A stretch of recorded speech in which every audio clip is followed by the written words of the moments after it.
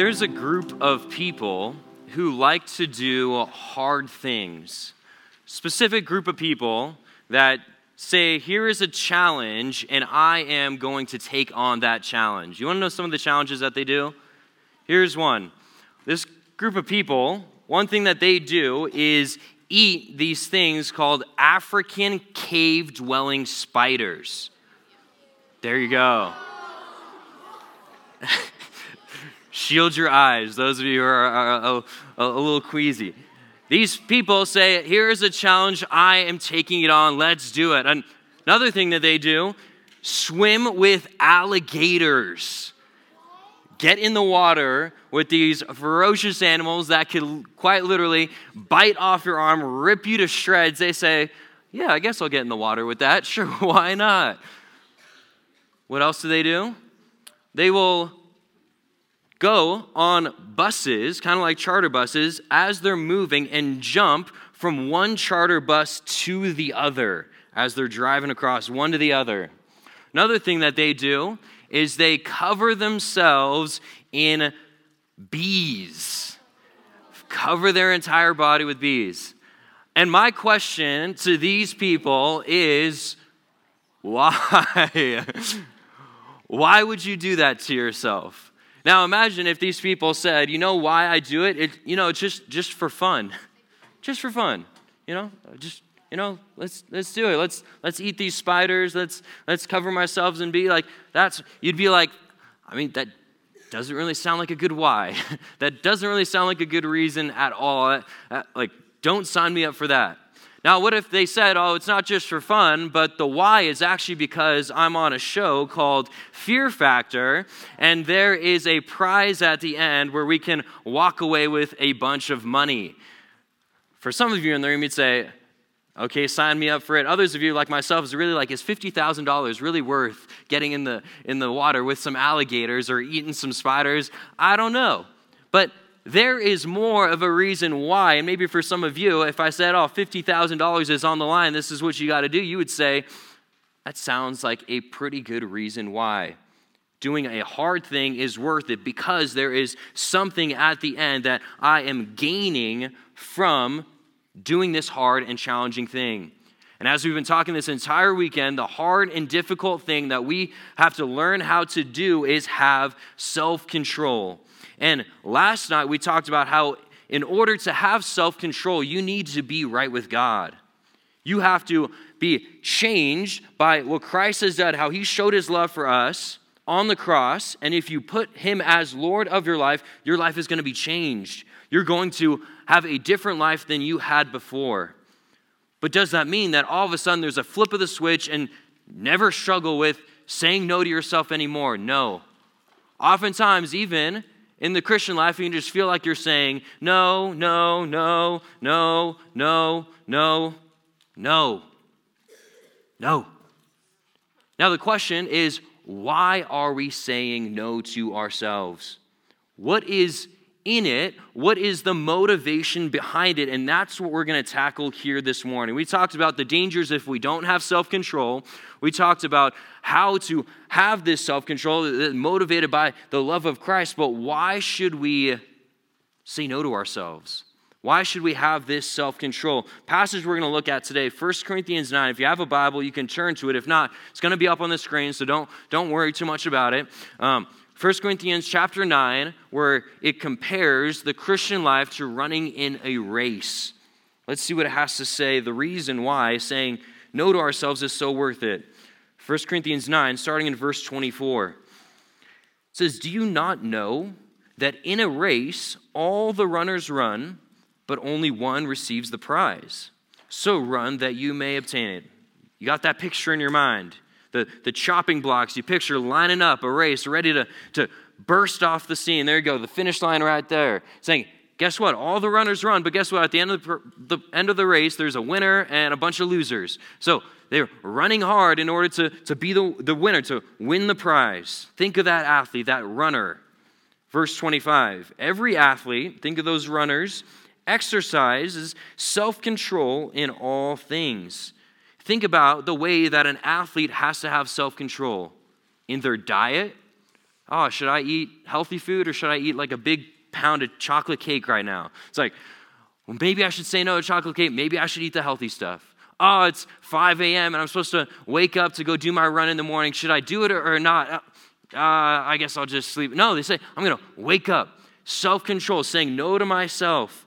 Recovery. Oh, who wants to get in the ice bath right now? It's like, I don't want to do that. Or cryotherapy, where it gets like negative 300 degrees for like a split second. It's like, I don't want to do that. But athletes, they say, I'm going to go and do this difficult thing. Why?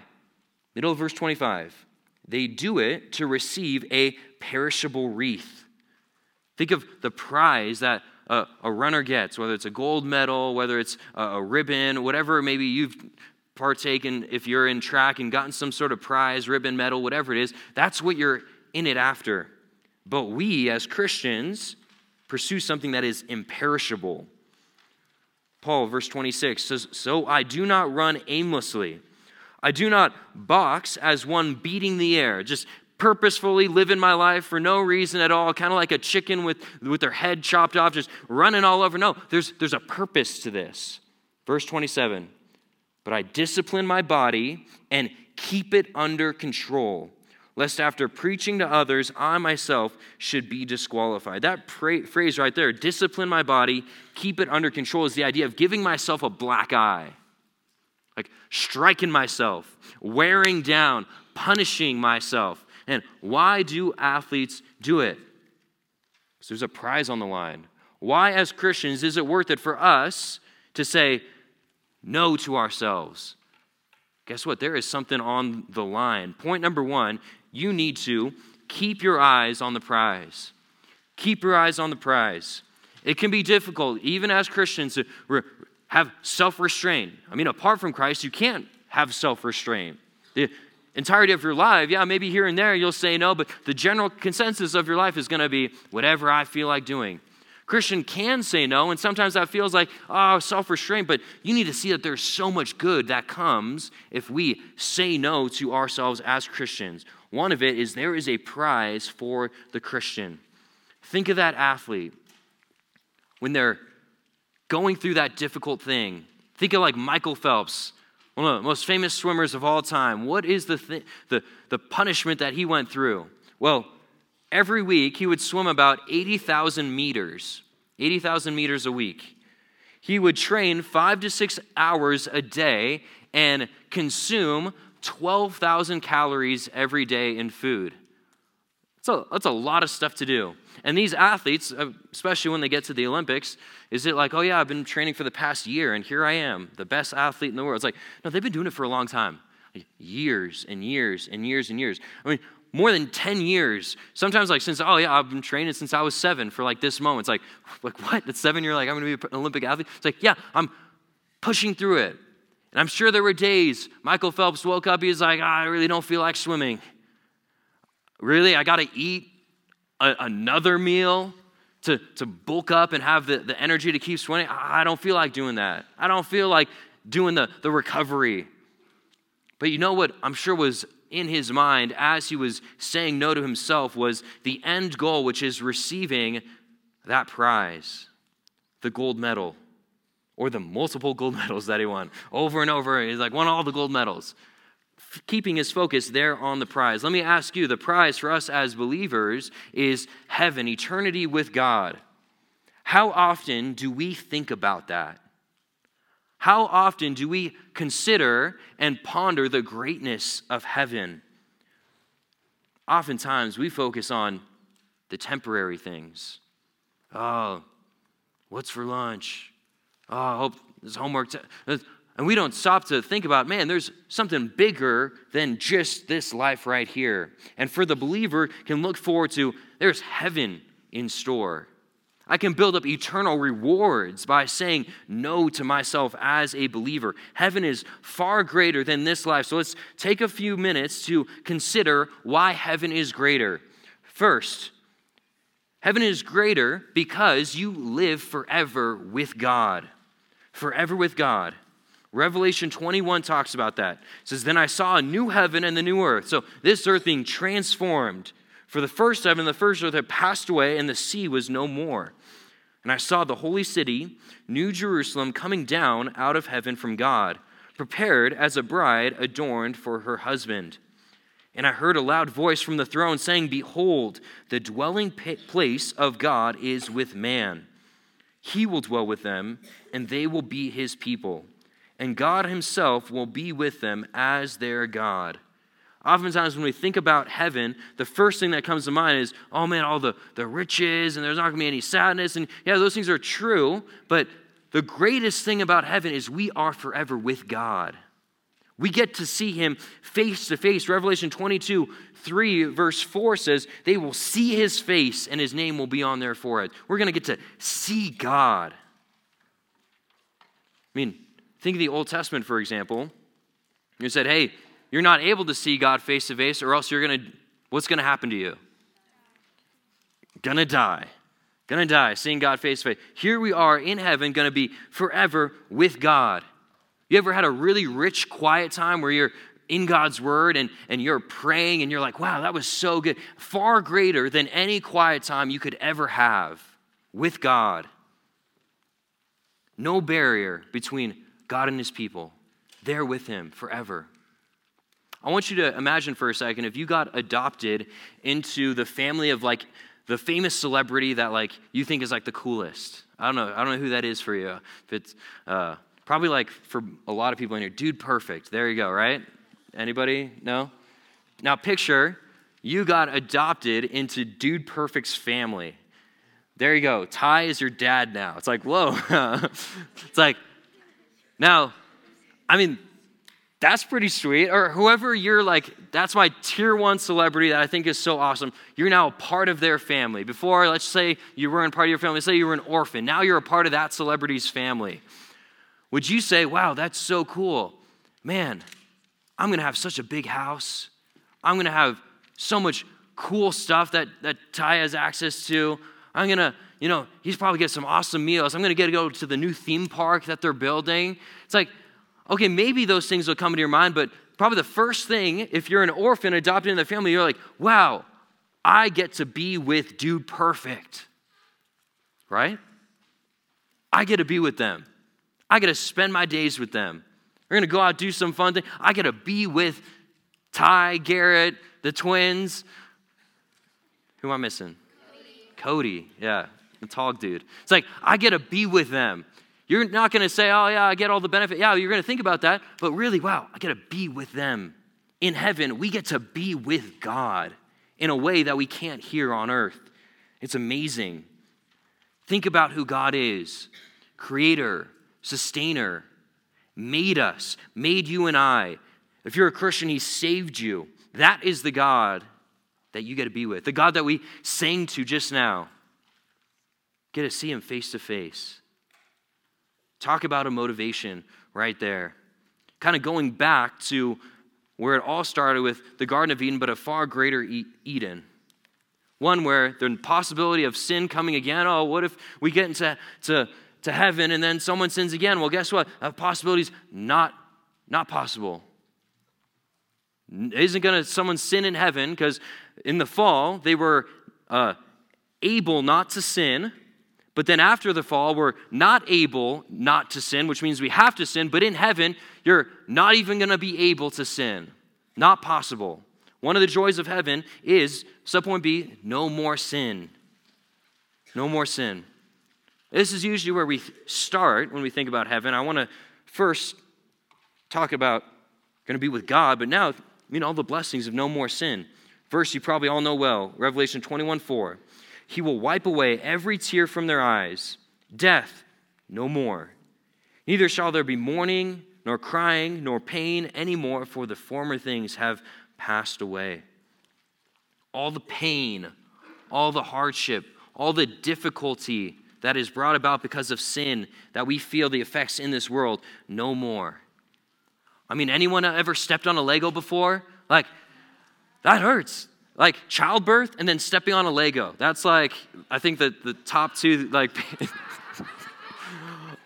all the moms are laughing in there. It's like breaking your femur, childbirth, and then stepping on a Lego. That's the order. It's like, no, but all those pains that you feel, and you're just like, and you have to like walk around like this the rest of your day. It's like, no more. Now it's more of a comedic example, but how about more serious example? When you were genuinely sad, maybe you were sick, got really sick. Maybe you're sick right now. No more. Family member dies. That's not going to happen. No more sin. No more pain. No more crying. What a good thing. Gone away. Next, eternal life. It never goes away. 1 Corinthians 9:25, we read it. These athletes, they pursue this prize that, guess what? Who won the Olympic gold medal for the 100-meter dash back in 2016? Not sure. I don't even know. How about this? If you know 2016, because you're like, I'm a runner, I know these things. 2012, who won the 400-meter relay? 1986, who won the 50-meter butterfly? I mean, they do it. It's like, oh, great, you won this prize, but who really cares? We are pursuing something that doesn't fade away, lasts forever. I mean, picture you've got this table in front of you and you're hungry for some fruit. You're parched, you're thirsty. Man, I just want some fruit to give me some energy, some sustenance. And over here on one side, you've got this delicious, fresh, ripe fruit. It's like, oh man, looks pretty good. And then over here on the other side, you've got some decayed, gross, nasty. I mean, eventually that's what the good fruit turns into. And are we people that are pursuing the things that don't really last? If you're someone who's focused on this life and not the next life, you're pursuing this trash, perishable sushi that I found in the trash can this morning from last night. Why would you get it out of the trash? I'm not going to eat it. That's disgusting. See, if we are just focused on this life, saying, oh man, can I get the biggest car? Can I get the nicest stuff? I'll just say yes to whatever I want because, man, who cares about the future? You're going after this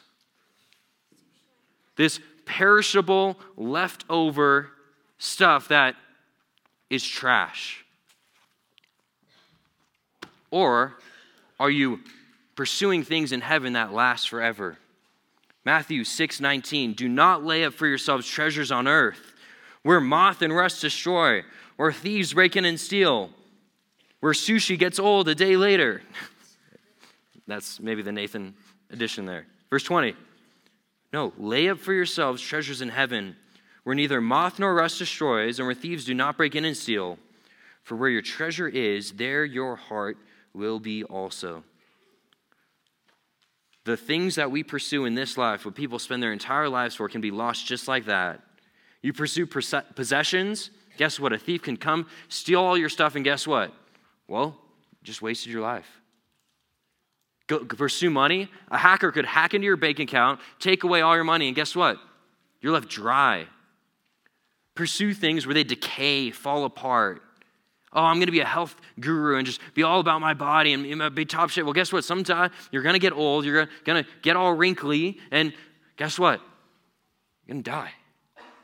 Or do you think, man, how can I say no to things that I want that God is not pleased with to pursue treasures in the next life that don't get old, that don't lose its value like the iPhone that's going to be released next year that we're going to forget about in 2 years. It's like, no, forever excited, forever awesome. But eternal life is not just a length of time that, it just never ends. Eternal life, sometimes described as abundant life, is not only a quantity of life, but a quality of life. That greatest joys you've ever experienced, the riches, the stewardship of jobs that we're going to have, way far beyond. Psalm 16:11, you make known to me the path of life. In your presence there is fullness of joy. Joy forever. At your right hand are pleasures forevermore. See, we can have joy in the next life, looking forward to how great that's going to be, but that should give us joy in this life. When I feel like, oh man, I don't want to say no to this thing, we can joyfully say, no, I'm going to say no. I can be joyful in this. It's not, oh, just got to say no because that's what no, I can joyfully say no because I know what I'm getting is far better than the thing that I want to give into right now. Lastly, going to get new bodies. And all the leaders say, amen. Philippians 3:20, our citizenship is in heaven, and from it we await a Savior, the Lord Jesus Christ, who will transform our lowly body to be like his glorious body, by the power that enables him even to subject all things to himself. Because Christ rose from the dead with a bodily resurrection, we can have confidence that when we die, we will rise again, and not just as like floating bodies around in the sky on clouds playing up. No, we're going to have real, literal, physical bodies. As Pastor Mike likes to say, with fingernails and eyelashes and things like that. It's like tangible, real bodies. But they're going to be way better. You know what's going to be better? You're not going to get tired. I mean, who's tired right now? Oh man, guess what? Not going to get tired in heaven. Not even a need for sleep, because guess what? Energy sustained.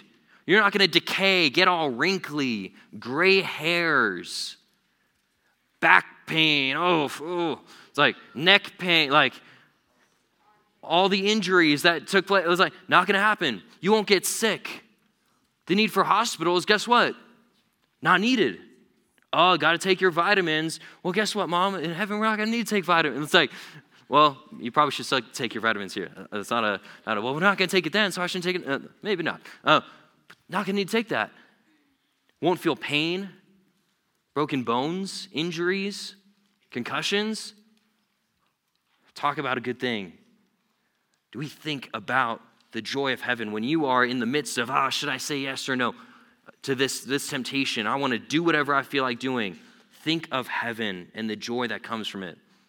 You, if you are a believer, are more closely connected with your future inheritance, heaven, than you are with your past sinful life. Because the majority of your future is, guess what? Eternity. You're more closely connected with that than you are with your sinful past. So Colossians 3, live with eternity in mind. Set your minds on things above. That should be one motivator why we have self-control. Second, the good of self-control is not only for ourselves as we think about eternity, but also other people. Point number 2, you need a sacrifice for the good of others. Sacrifice, say no, do hard things. Why? There's a lot of good that comes from to other people if you say no to yourself and sacrifice. The Christian life is described oftentimes as a race. And we think of a running race. I want you to think for a second of a bike race. Anybody watch the Tour de France? Anybody? A couple people. Now, as someone who doesn't really watch this, I didn't know about it, but then I learned a little bit about, these races. I always assumed this was like 1,000 individual riders competing against each other. But actually what it is there's teams of 8 working together. And on these teams of 8, you have one guy who's the sprinter. That's the guy you usually see at the end. But then you have all these other helpers. Helpers. What do the helpers do? Well, probably at the beginning of the race, they're going to go right in the front and allow the sprinter to just drift right behind them, to take on the wind so that the person behind them, guess what, can sustain their energy to the end. Sometimes they're reaching out, getting water bottles. Even sometimes they say that if the sprinter's bike breaks, you as the helper get off your bike, give your bike, and guess what? You did your job. Well done. And this race is 21 stages that last 23 days where they bike over 2,100 miles. And they're working together as a team. And if you're that helper, your goal is, how can I help the sprinter? So that at the end, he can do the best and we can win this. You see the point there that I'm trying to make? The sacrifice, not just for, okay, well, I'm going to be the sprinter at the end. It's like, no, can we sacrifice for the good of other people? Because ultimately, that is also for our good. Be willing to do hard things for others, even if the benefit is solely or mainly for them. Give some examples. Gospel advancement. Sharing the gospel with other people. I don't feel like doing it. Well, are you willing to do the hard thing for other people? I don't want to do this. Well, it's good. You're called to do it. Paul in 1 Corinthians 9, right before the passage that we're studying, 24 to 27, he says, "For though I am free from all, I have made myself a servant to all that I might win more of them." It says, "To the Jews I became as a Jew in order to win the Jews. To those under the law I became as one under the law, though not being myself under the law, that I might win those under the law. To those outside of the law I became as one outside of the law, not being outside of the law of God, but under the law of Christ, that I might win those outside of the law." You're like, whoa, law, not law, winning the Jews. What are we talking about right here? Saying, hey, there's a couple different groups of people, Jews, who had certain food that they would eat and food that they would partake of, that they would say, I'm not going to eat, certain ceremonies that they would do, and the Gentiles who would, not have these same stringent food regulations as the Jewish people. And Paul is saying, hey, guess what? When I'm hanging around the Jewish people, guess what? I'm going to eat the food and not eat the food that they are saying, hey, we shouldn't eat this food. And hey, if I'm around the Gentiles, guess what? I don't have to put myself under the regulations of the Jews. I'm willing to sacrifice, be flexible, depending upon who I'm around for the sake of them. Verse 22, "To the weak I became weak, that I might win the weak. I have become all things to all people, that by all means I might save some." So the weak is some people who maybe don't understand the gospel. Hey, I'll make it simple for them. The weak, I'll talk in weak terms. So the philosopher, the high scholar, I'll talk in their terms. Why? So that I might win some. Win some what? Win some people to Christ. Does that mean, oh man, I'm hanging around a bunch of people, drinking alcohol. So guess what? I'm going to drink alcohol with them for Christ. It's like, and get drunk for Christ so that I can win them for Christ. It's like, well, he said no, clearly, because we're not going to go outside of the law of God, do things that we know are sinful, but are you willing to sacrifice for the good of those around you?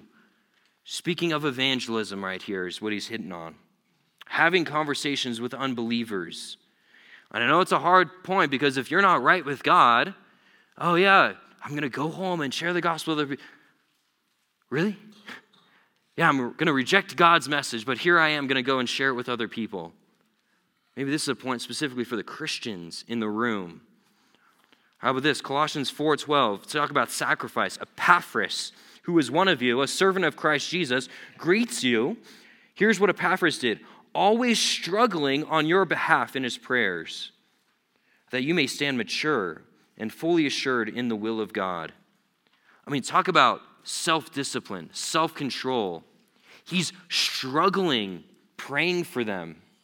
I want to think about you praying for people who aren't right with God. I mean, sometimes prayer feels like a struggle, right? It's like, oh, I don't really want to do it right now. I mean, that's probably why you shouldn't pray like right before you go to bed, or like have your more extended prayer time, maybe not at night, because it's like, oh man, I feel like I want to go to sleep. And it feels like a struggle. But are we willing to do the hard thing, say no to what I feel like doing, which is not praying, for the sake of other people? Or do we give in to excuses, oh, well, I don't want to do that, oh, whatever, I'm good. I want you to see that you can say no to what you feel like doing for the sake of other people. Picture, for example, you're at a family get-together. And you're sitting on the couch, let's say it's Thanksgiving, ate a big old meal, you're stuffed. Watching some football, watching the Cowboys lose as they do every year. Unfortunately. I'm a Cowboys fan, I know, it's brutal.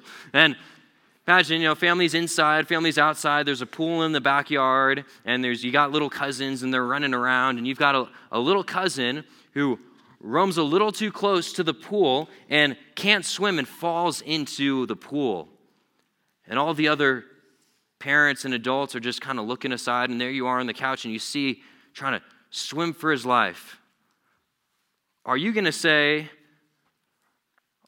ooh, I don't know if I want to get up. The water's kind of cold.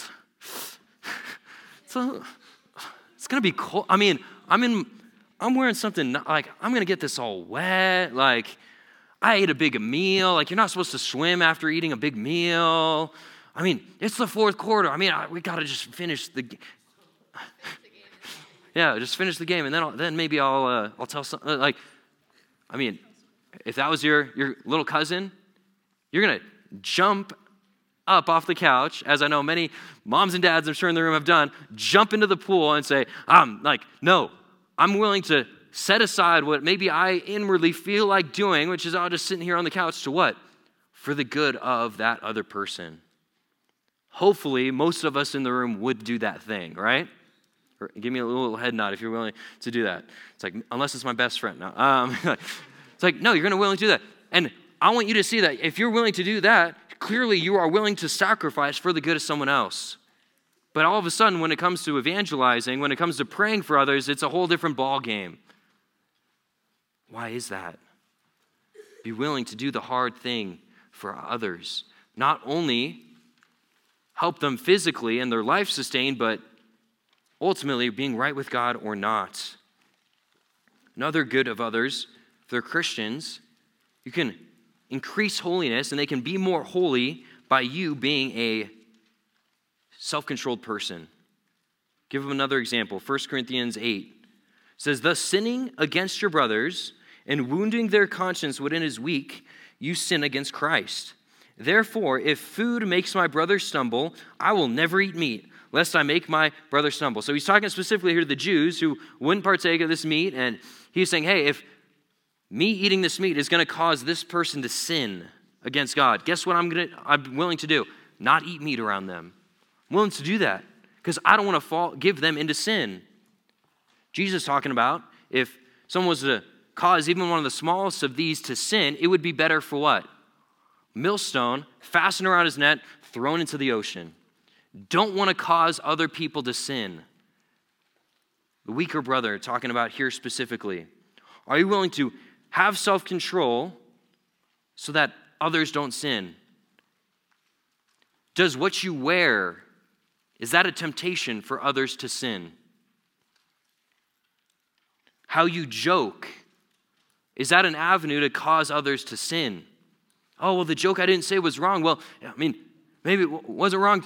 Maybe it wasn't like, you could say you didn't say a sinful thing, but is it going to cause somebody else to sin? What you listen to, what you watch. Do we have that attitude, that mindset? Colossians 1:28 says, him we proclaim, warning everyone, teaching everyone with all wisdom, that we may present everyone mature in Christ. That's the goal right there. Believers to be mature in Christ. And we should be like a team as Christians, looking out for each other, saying, hey, I don't want you to sin. I want you to live holy lives. He says, for this I toil. What is this? That everyone's mature in Christ. Struggling with all his energy, that's God's energy, that he powerfully works within me. I know it's not me, and it's just my own strength. Yeah, it's God working in me, but it's God working in me, but I'm not just sitting on the couch. We're working together to see other people become mature in Christ. That's the attitude. That's the focus. That's the why. And I know it's not easy. Self-control is hard. I mean, it wouldn't be self-control if it wasn't hard, right? It wouldn't be. Like, imagine, like I did with some of the leaders, narrow leaders this past week, we went to Korean barbecue. And imagine if I said, hey, your task of self-control is you have to say no to not eating Korean barbecue. So the challenge for you is you have to eat the Korean barbecue, and you can't say no to not eating it. Does that make sense? Do you think that would be very difficult? Man, I have to say no to not, so I have to eat this Korean barbecue that I came to this place to eat. It's like, I mean, that's not hard. What's rather hard is if everyone's eating it and I say no, self-control is not eating that meat. I mean, for me, that would be really tough. Like, really? Like, I mean, some of the leaders, Jose and Cozy, were just like down in like, for me, I'll have self-control when they pull out the squid and the octopus. It's like, oh yeah, self-control, sure, I won't partake in that.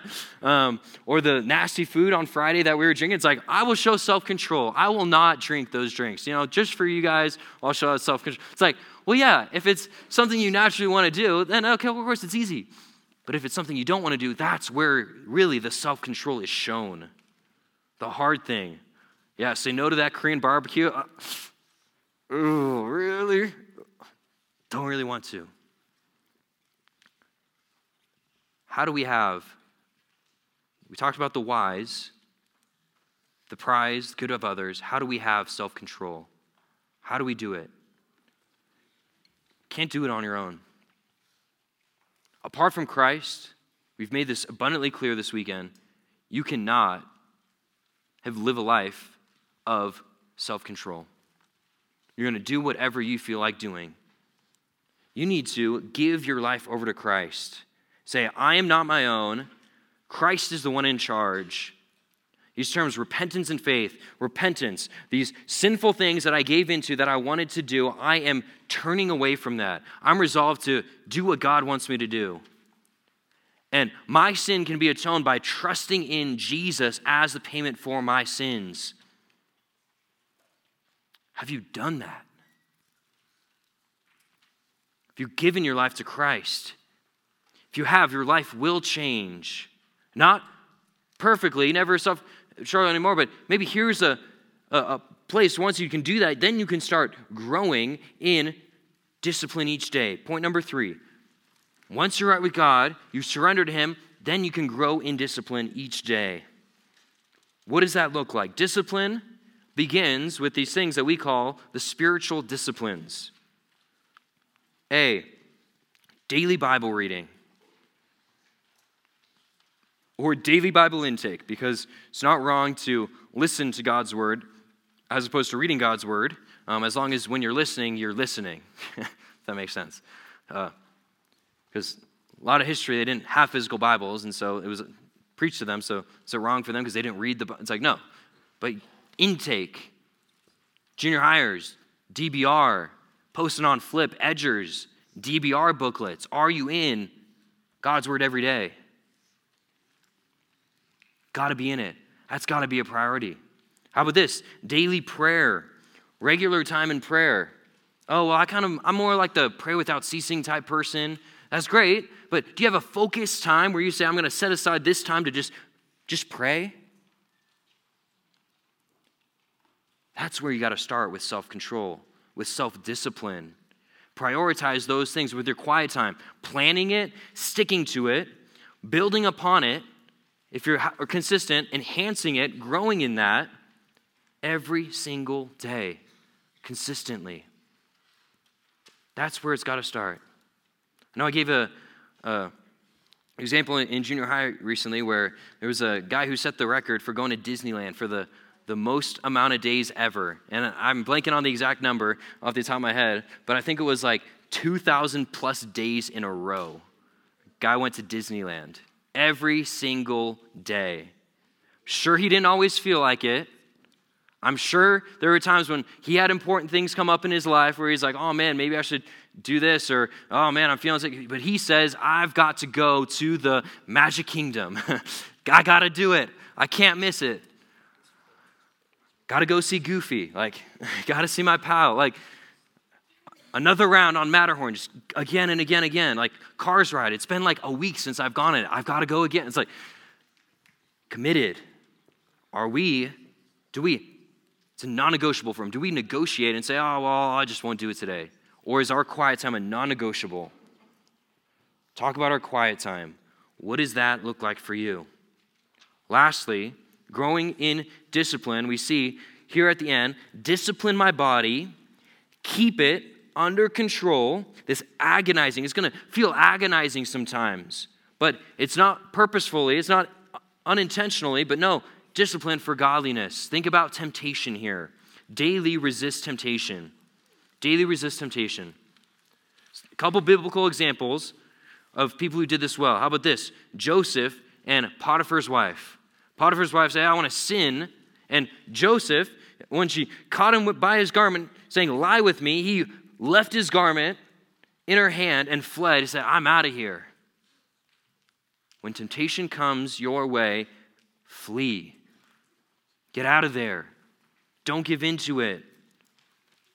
Maybe it's literally run away. Or with your mind, mentally, go somewhere else. Words, nope, holding it back. Final example, Hebrews chapter 12. says, therefore, since we are surrounded by so great a cloud of witnesses, it's saying, think of all the Christians before you that have ran the Christian race well. Because we have all those people who've done it, let us also lay aside every weight and sin which clings so closely. You given into sin?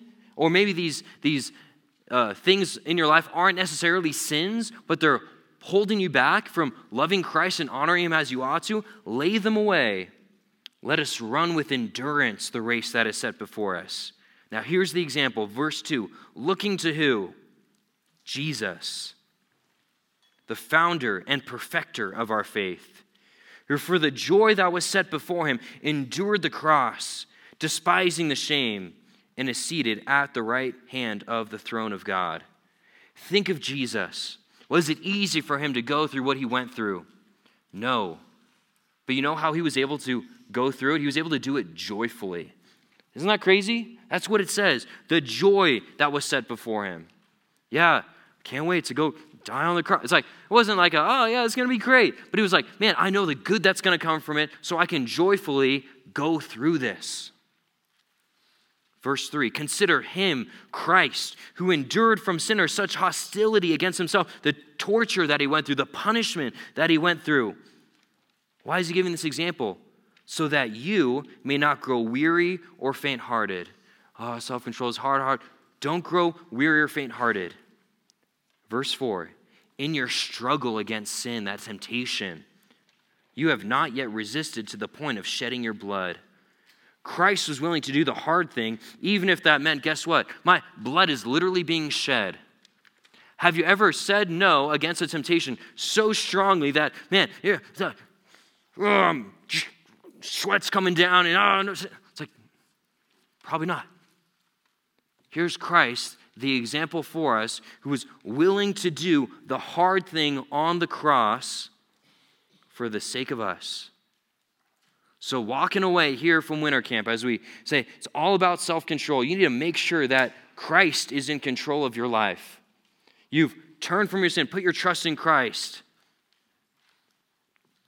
And then live a life of self-control, looking to the prize of eternity, looking out for the good of others, and starting even elementary here in junior high in the narrow with daily time in the Word, daily time in prayer, and saying no to temptation daily. Are we going to be perfect? No. But we can be a lot better at being self-controlled than I think we were before we came up to camp this weekend. Let's pray. God, we thank You for what Your Son did on the cross for us, that He was willing to endure the punishment, the torture, the nails through His hands, the crown of thorns, the flayed back that He went through with the whips lashing out at Him. God, thank You for the example of Jesus, who not only made a way for us to be saved, but sets the example of what it looks like to live a life of self-discipline, full devotion to You. Help us to be motivated by heaven, be motivated by other people who ran before us, be motivated by the good of others, to be more self-controlled, walking away from this camp than we were coming into it. God, help us now as we sing this final song, conform us to be made more into the image of Christ. We ask all these things in Your Son's name. Amen.